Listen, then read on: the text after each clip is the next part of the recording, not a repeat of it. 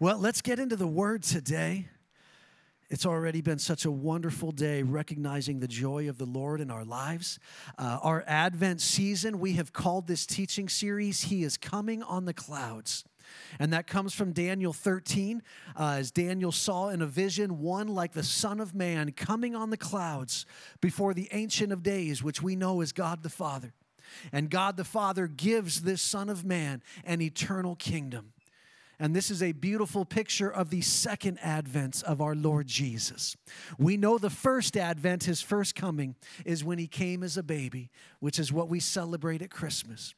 But just as much as we focus on the first advent of Jesus, we also want to focus on the second advent of Jesus, that he is coming again, not as a baby, not as a lowly servant, but as an all-powerful king who will rule for all eternity. Amen? So if you've got your notes with you, you can find your notes inside the bulletin. They're attached to this video on our website, and they're also attached to this audio if you're listening to the podcast.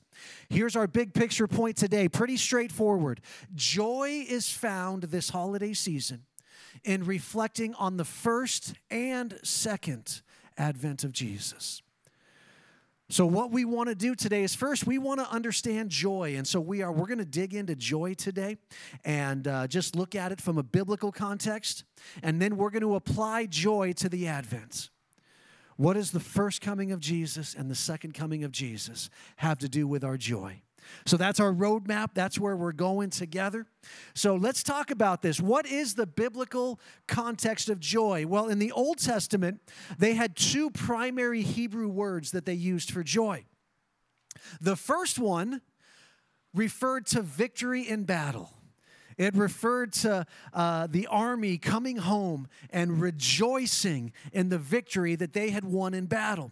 And we know that in the Old Testament that was a time of war in human history. And God operated through that time of war and through that human context. And so God even used war to accomplish his purposes, to execute judgment, to do all of those things. And with victory in battle came great rejoicing. The second word that was used for joy in the Hebrew referenced knowing God and all of his works. There is a joy that came from simply knowing God or from rehearsing all that God had done. And man, the Hebrews were especially good at this. They were so good at rehearsing what God had done. You read some of the prayers in the Old Testament, like they'll go on for like half a page just telling God all the great things he's done, and then they'll just spend like 30 seconds asking for what they want. Because there's something powerful in rehearsing all that God has done, right? God doesn't need to be reminded of what he's done. He never forgets. We need to be reminded of what God has done. And so there's this context of rejoicing because we know God and we know all of his works. In the New Testament, it's very similar. In the Greek, it still refers to victory, but this victory now shifts to spiritual warfare. Now, of course, as long as humans exist, there will be warfare. But warfare doesn't function the same as it did thousands of years ago. Praise God for that. But now we live in an age of spiritual warfare. And so when we refer to joy and rejoicing, it is the spiritual victories that we can win. Consider Luke 10:17, when Jesus sent out the 70 disciples, broken up into 35 pairs, and they went about preaching the gospel. It says, the 70 returned with joy, saying, Lord, even the demons are subject to us in your name. Come on, they had joy because they were winning spiritual battles wherever they went. But it's not just victory in spiritual warfare. Now the joy we have in the New Testament is the victory that comes from our salvation.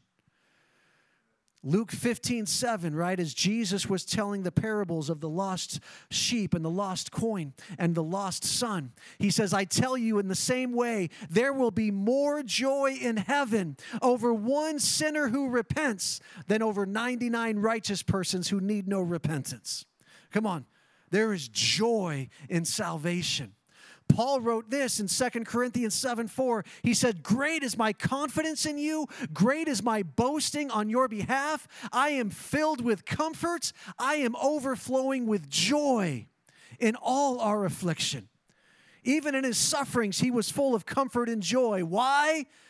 Because of all the people he was seeing get saved through the proclamation of the gospel. So this is our context of joy. It's about victory and it's about salvation. And in our victory and in our salvation, we find great joy in the Lord. So let's look at some of these thoughts that I put into your notes. The first one is this: joy is more than an emotion. Joy is more than an emotion. I actually got to share on this topic at Auntie Eileen's funeral just a couple of weeks ago. And so this was so strong on my heart even as I was preparing this sermon this week. Joy is more than just an emotion, right? We know that emotions are chemical reactions that happen in our brain. There is a stimulus, there is something happens in our life, and there's a chemical reaction in our brain which sparks a feeling within our body. That is an emotion. Joy is so much more than that. In fact, I tried to articulate it like this in your notes. Joy, while closely related to the emotions of happiness and gladness, is an internal reality or state of being that is rooted in our relationship with God. Right? So joy is not an emotion because emotions are dependent on circumstances. Our joy is not dependent on any circumstance in our life. The only thing it's dependent on is God. And God never changes. He never shifts. He never leaves. He never abandons us. As long as we have God, we have an internal state of joy. So even if our external emotion is sadness, because maybe we're grieving, maybe we've lost a loved one, we're in pain, maybe there's tears and there's sadness, that does not change our internal state of being. The Bible says that when we grieve differently than the world. Because we never lose our hope and our joy when we grieve. Sam Storms, who was an old-time pastor and preacher, said it like this: joy is not necessarily the absence of suffering, it's the presence of God. As long as God is present, it doesn't matter what other circumstances are present. We can have that internal state of joy. D.L. Moody, probably the most important evangelist and preacher in the United States in the 1800s, he said this: the Lord gives his people perpetual joy when they walk in obedience to him. Come on, when we live a life of obedience as disciples of Jesus, we have an internal state of joy. But I also had this thought when I was even preparing for Eileen's funeral. And it was a thought that we even fleshed out with Roy and Brian as we met for our discipleship group one Tuesday morning. And that is that joy is a choice that is set before us. Joy is a choice that is set before us. We have to choose joy. It's like a gift being placed on our doorstep. We have to choose to pick up the gift and bring it into our home. Hebrews 12:2 says that we fix our eyes on Jesus, the author and perfecter of our faith, who for the joy set before him endured the cross, despising the shame, and has sat down at the right hand of the throne of God. There was a joy that was set before Jesus. What was that joy? It was all of the people who would find eternity in the new covenant in his blood, and that he knew he was going to be able to rejoice together with all of those that he had redeemed. Even though what stood before him was a cross, it was torture. It was going to be the most awful punishment and pain and torment any human had ever endured. And yet there was a joy that was set before him. Walter Chantry said it like this: the only lasting and fully satisfying joys for any man lie on the other side of a cross. There is a joy that is set before us. And then James encourages us that we have to consider it all joy when you encounter various trials. So we have to consider it. What does that mean? That means it's an act of our will. It's not an act of God's will to just make us joyful. It's an act of our will to choose joy. Even though we're facing a cross, we're going to pick up joy. Peter wrote it like this: "Beloved, do not be surprised at the fiery ordeal among you, which comes upon you for your testing, as though some strange thing were happening to you. But to the degree that you share the sufferings of Christ, keep on rejoicing, so that also at the revelation of his glory you may rejoice with exultation."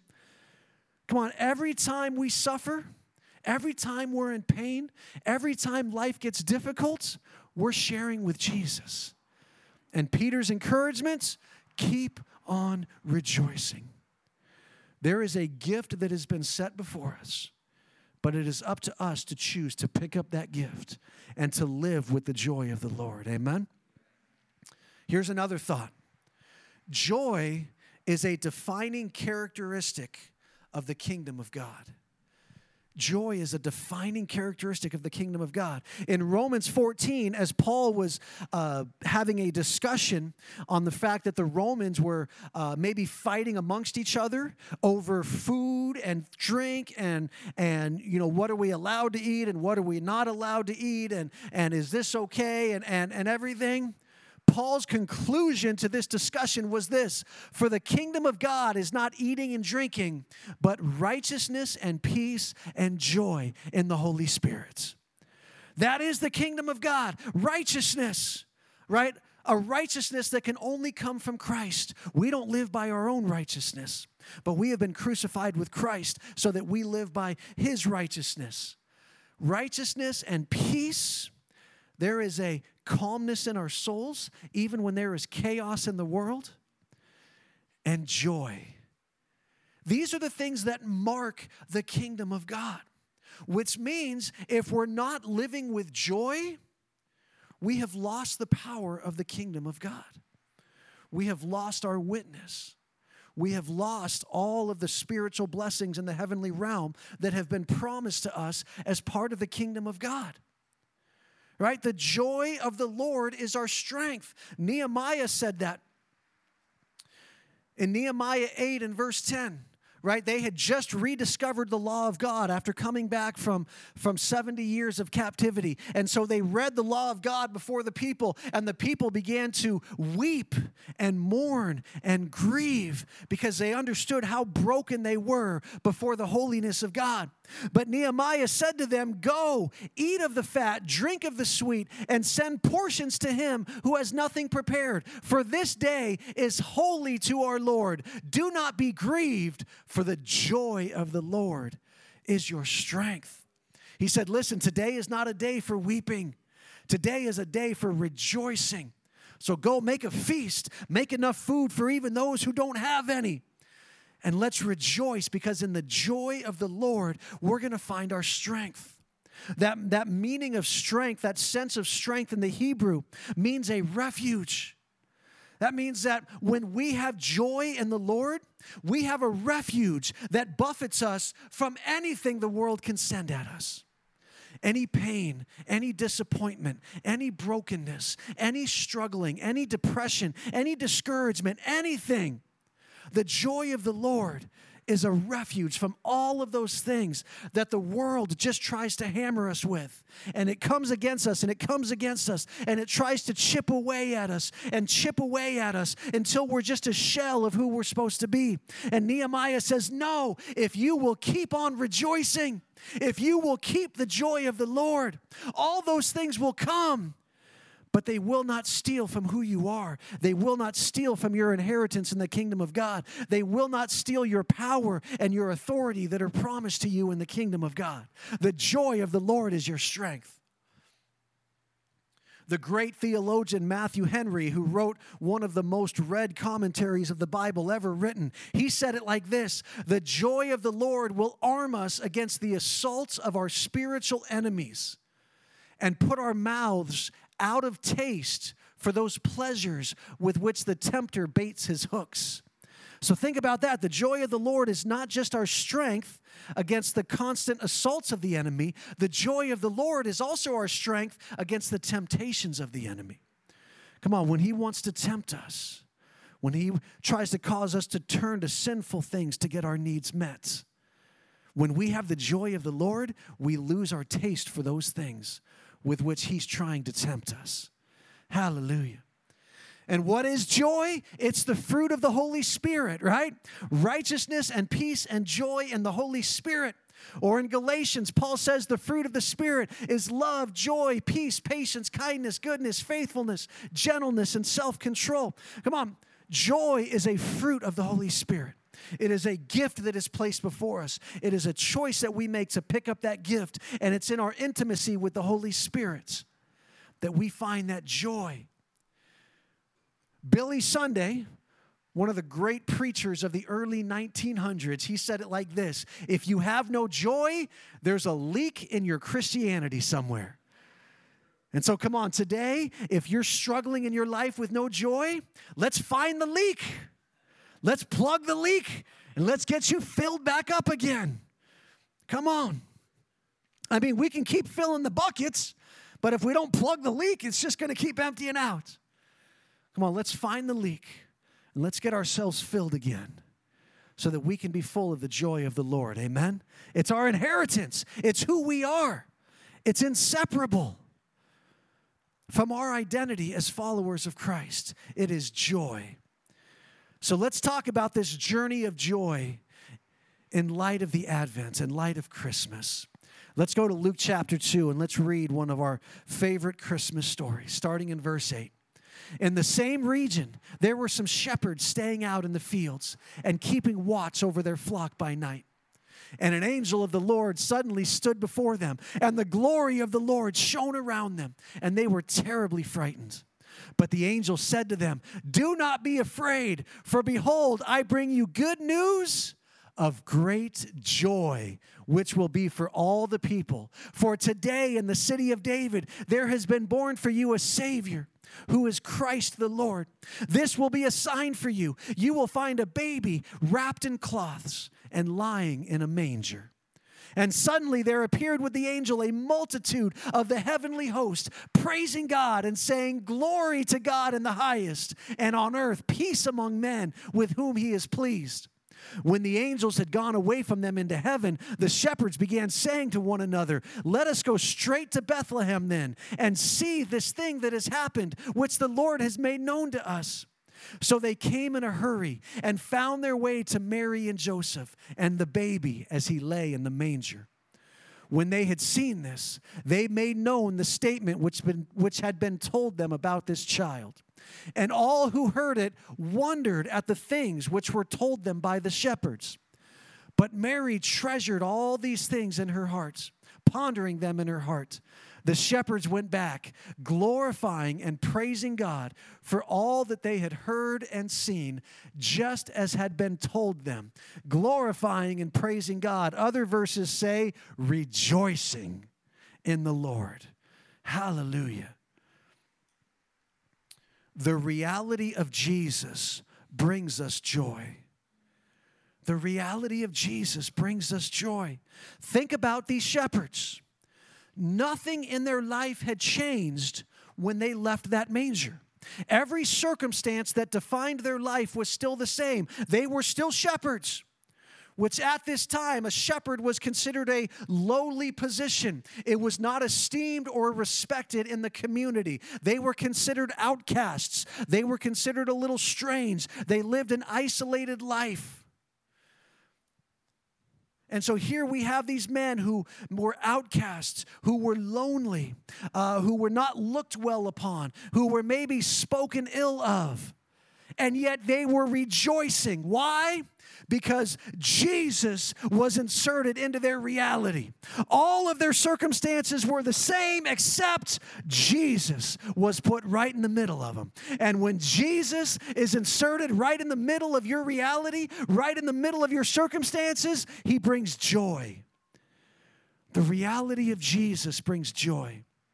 You know, we love listening to Christmas songs, and so even when we get in the car, we always turn on the Apple Music Christmas station, and there was this song that came on. It was called Christmas Is by Percy Faith. And I have no idea when this song came out, but if I were to take a guess, I would say probably like the 40s or 50s. Like this was a classic old song, and it's a catchy song. It's a wonderful song for the radio. It's got a great feel to it, except that when you listen to the song, it says that Christmas is sleigh bells, and Christmas is sharing, and Christmas is holly, and Christmas is caring, and Christmas is children who can't sleep, and memories that you always want to keep. And Christmas is all your wishes coming true. And Christmas is carols to warm you in the snow, and bedtime when no one wants to go. On and on this song goes, and never once mentions Jesus. Now, all of these things are wonderful, right? The caroling and the sleigh bells, and I guess there's snow somewhere, not here. But the sharing and the holly and the kids being excited and the memories and all your wishes coming true. Those are all wonderful things. But if the Grinch came and stole every one of those things from you, you can still have joy.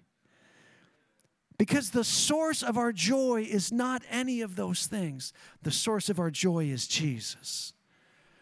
We want to insert the reality of Jesus in the midst of our circumstances. And so we have wonderful blessings in our lives. We have family and friends, and we've got this church family and all the support and love we have for one another. And, we've got homes and we've got these things. But I am here to tell you today that if we had none of that, Jesus would still be enough. And so this Christmas season, we meditate upon the baby Jesus and his first advent, because it's that reality that brings us joy. I want to encourage you in this, that rejoicing feeds our joy. Rejoicing feeds our joy. Right? Paul was like a broken record when it came to this. Philippians 4:4, he says, rejoice in the Lord always. Again, I will say, rejoice. In 1 Thessalonians 5:16, he said, rejoice always. We just heard from Peter a few minutes ago who said, keep on rejoicing. Listen, if your bucket is empty, one of the best ways we can fill our bucket is to rejoice. If joy is an eternal reality that is a part of our identity in the kingdom of God, but if we're in a moment or a time or a circumstance when we can't seem to access that internal reality, we can't seem to access it. Just everything on the outside just feels glum. I feel melancholy. I feel depressed. I feel stressed out. I'm chaotic. I'm struggling. I can't access that internal reality. Well, what's the connection between the internal reality and our external selves? Is rejoicing. It's letting out that internal reality. And we can rejoice anytime. We always have reason to rejoice. How about A.B. Simpson, another great theologian and preacher of the 1800s? He said this, begin to rejoice in the Lord, and your bones will flourish like an herb, and your cheeks will glow with the bloom of health and freshness. He goes on to say this, worry, fear, distrust, these are all poisonous. Joy is balm and healing. And if you will but rejoice, God will give power. Come on, something will begin to transform inside of you. The poison of this world that is trying to sicken your spirit and drag down your faith will be healed. Come on, let's cast out the poison and let's see our cheeks begin to flourish with the goodness of God because we rejoice. Hallelujah. Science has done research on this for decades and decades now. But God knew it from the beginning. Before there was even a field of science known as social science or positive psychology or any of that, God already knew it. Now you can read science reports that talk about how rejoicing actually changes the structure of our brain. It rewires our brain. Our brain functions differently when we rejoice. That rejoicing releases serotonins and endorphins and dopamines. Right? Dopamine being our reward system. Serotonin being our mood system. And endorphins just make us feel good, right?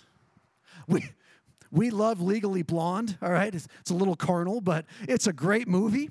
And so the ditzy blonde, Reese Witherspoon, as she is going to put this exercise guru, she is going to defend her in her murder trial. What did she say? She said, exercise produces endorphins, and endorphins make you happy, and happy people just don't kill their husbands. Okay, so when we rejoice, it releases all of these chemicals in our body that reward us and lift up our mood and make us feel good. And research has shown that all it takes is 20 seconds. 20 seconds rewires our brain. Every time we choose to rejoice for at least 20 seconds, we are rewiring our brain, so that we can get into better connection with the internal reality of our joy. So I just thought, let's try it. Now, I know we clap at the end of songs, and I know we can hoot and holler, but 20 seconds is longer than you think. It's longer than you think. So you guys ready? I've got a clock on the back, so I'm going to keep time for us. And I want us to hoot and holler and clap and make as much noise as we can for 20 seconds. Are you guys ready? Here we go. 3, 2, 1, go. Yes, Lord. Yes. Hallelujah. Woo! Come on, keep it going. Keep it going. Yes. Thank you, Jesus. We rejoice, Lord. Hallelujah. Thank you, Jesus. Woo-hoo-hoo-hoo. There we go. Come on. Thank you, Jesus. Yes, Lord. The endorphins are flowing. Woo. We have just chemically rewired our brain to not forget the joy of the Lord. Hallelujah. We'll pace ourselves. We'll work our way up. C.S. Lewis, who wrote many books and many essays and everything, he actually wrote an essay answering a question that somebody had asked him. And the question was, is what we just did, is hooting and hollering and jumping up and down and dancing, is it just frivolous here on earth? Is it just empty enjoyment? Is it just empty fun? Right, I got to go to a football game a couple weeks ago, man. You got 80,000 people that are just shouting, and you're high-fiving complete strangers, and it's just over a football game. And so somebody asked C.S. Lewis, is this just frivolous? And he wrote this essay, and the foundation of his essay was this, is that all of those things, hooting and hollering and jumping up and down and dancing, those things are all the foundation of what we're going to do in heaven. And so doing them on earth isn't frivolous. It's practice for the lifetime of eternity we've been called to live. And so he said, joy is the serious business of heaven. It may seem frivolous here on earth, but anytime we shout, anytime we rejoice, anytime we jump up and down, we're doing the serious business of heaven. And it doesn't matter if anybody else thinks it's frivolous. We know what it means for our eternity and for the kingdom of God advancing through our lives. Hallelujah. And then finally, an eternal perspective sustains our joy. An eternal perspective sustains our joy. So as we meditate on the first coming of Jesus, we recognize that bringing Jesus into the reality of our lives brings us joy. Then, when we meditate on the second coming of Jesus, we're going to sustain that joy. Because there is a promise of eternity that makes everything we face in the moment seem so much more insignificant. Listen, when we stare at the problem, when we stare at the pain, it just gets bigger and bigger. But if we would meditate on eternity, those things just get smaller and smaller. And so our eternal perspective sustains our joy. That passage from Isaiah chapter 35 that Davin did such a great job working his way and enduring through that thing. listen, we understand this. I've taught this to you guys before, but when you interpret Old Testament prophecy, you've got to understand that there was a contemporary fulfillment and there is a future fulfillment, right? Even the prophetic word that said a virgin would conceive and birth a child, there was a contemporary fulfillment of that word in the court of the king of that day. And of course, there was a future fulfillment in Mary conceiving the baby Jesus, right? So in Isaiah 35, this passage that Davin read to us, there was a contemporary fulfillment of it, and there was a future fulfillment. The contemporary fulfillment was the Israelites being released from captivity and returning to Jerusalem. And so when he speaks of a highway of our Lord that only those who worship God can walk upon, he was actually giving this picture of the journey back from Persia back to Jerusalem. And that as they walked upon this highway, God would protect them and no wild animals would harm them. And that when they got back to Jerusalem, there would be this rejoicing and this great joy that would happen. That was the contemporary fulfillment of Isaiah 35. But why do we read it during the Advent? Because there is also a future fulfillment, as Isaiah 35 is a declaration of our eternity. Come on, that there is a highway to the Lord. Jesus said that this path is narrow. Jesus said that he was the way, the truth, and the life. And that the only way to find this path is through Jesus. But that when we walk upon this path, that we will live in the protection of the Lord. And just as that physical path led to Jerusalem for the Israelites, so this spiritual path leads to Zion. It leads to the presence of God. It leads us to his throne room where we get to live for all eternity in his kingdom. And let's just go to verse 10, Karen, if you want to scroll all the way down. And verse 10, and the ransomed of the Lord will return and come with joyful shouting to Zion. With everlasting joy upon their heads, they will find gladness and joy, and sorrow and sighing will flee away. This is our promise. This is our eternity. A place of joy and gladness. Sorrow will not be allowed there. A place where we will rejoice for all eternity in Zion. And if we will keep our eyes on the second coming of Jesus, that will sustain our joy in the temporary moments that we face. Let me have Sugi and Jake come back up here, and I want us to get back into singing Christmas carols and rejoicing in the Lord together. And so let's conclude with this thought from Augustine, one of the early church fathers, 300 AD, I believe, if I'm remembering my history correctly. Augustine wrote this. Now, obviously, he didn't write it in English, and it didn't sound quite like this, but this was the best translation of Augustine's writing. For there is a joy not granted to the wicked, but only to those who worship you thankfully. And this joy you yourself are. Come on, God is the joy. God is the joy. And there is a joy granted to those of us who choose to worship him thankfully. And then Augustine said this. Listen, there are not just people searching for the happy life today. There were people searching for the happy life in 300 AD when Augustine was writing and preaching. And he said this, the happy life is to rejoice to you, in you, and for you. That is it, and there is no other. Come on, you want the happy life? Then we want to rejoice to God, in God, and for God. And we will find the joy that we're looking for. Come on, will you stand together with me? And that is exactly what we're going to do today. We're going to rejoice in the joy of the Lord. And if you came here today just struggling with the difficulties of life, feeling a little downtrodden, feeling a little beat up, feeling like my Christianity has leaked out a little bit.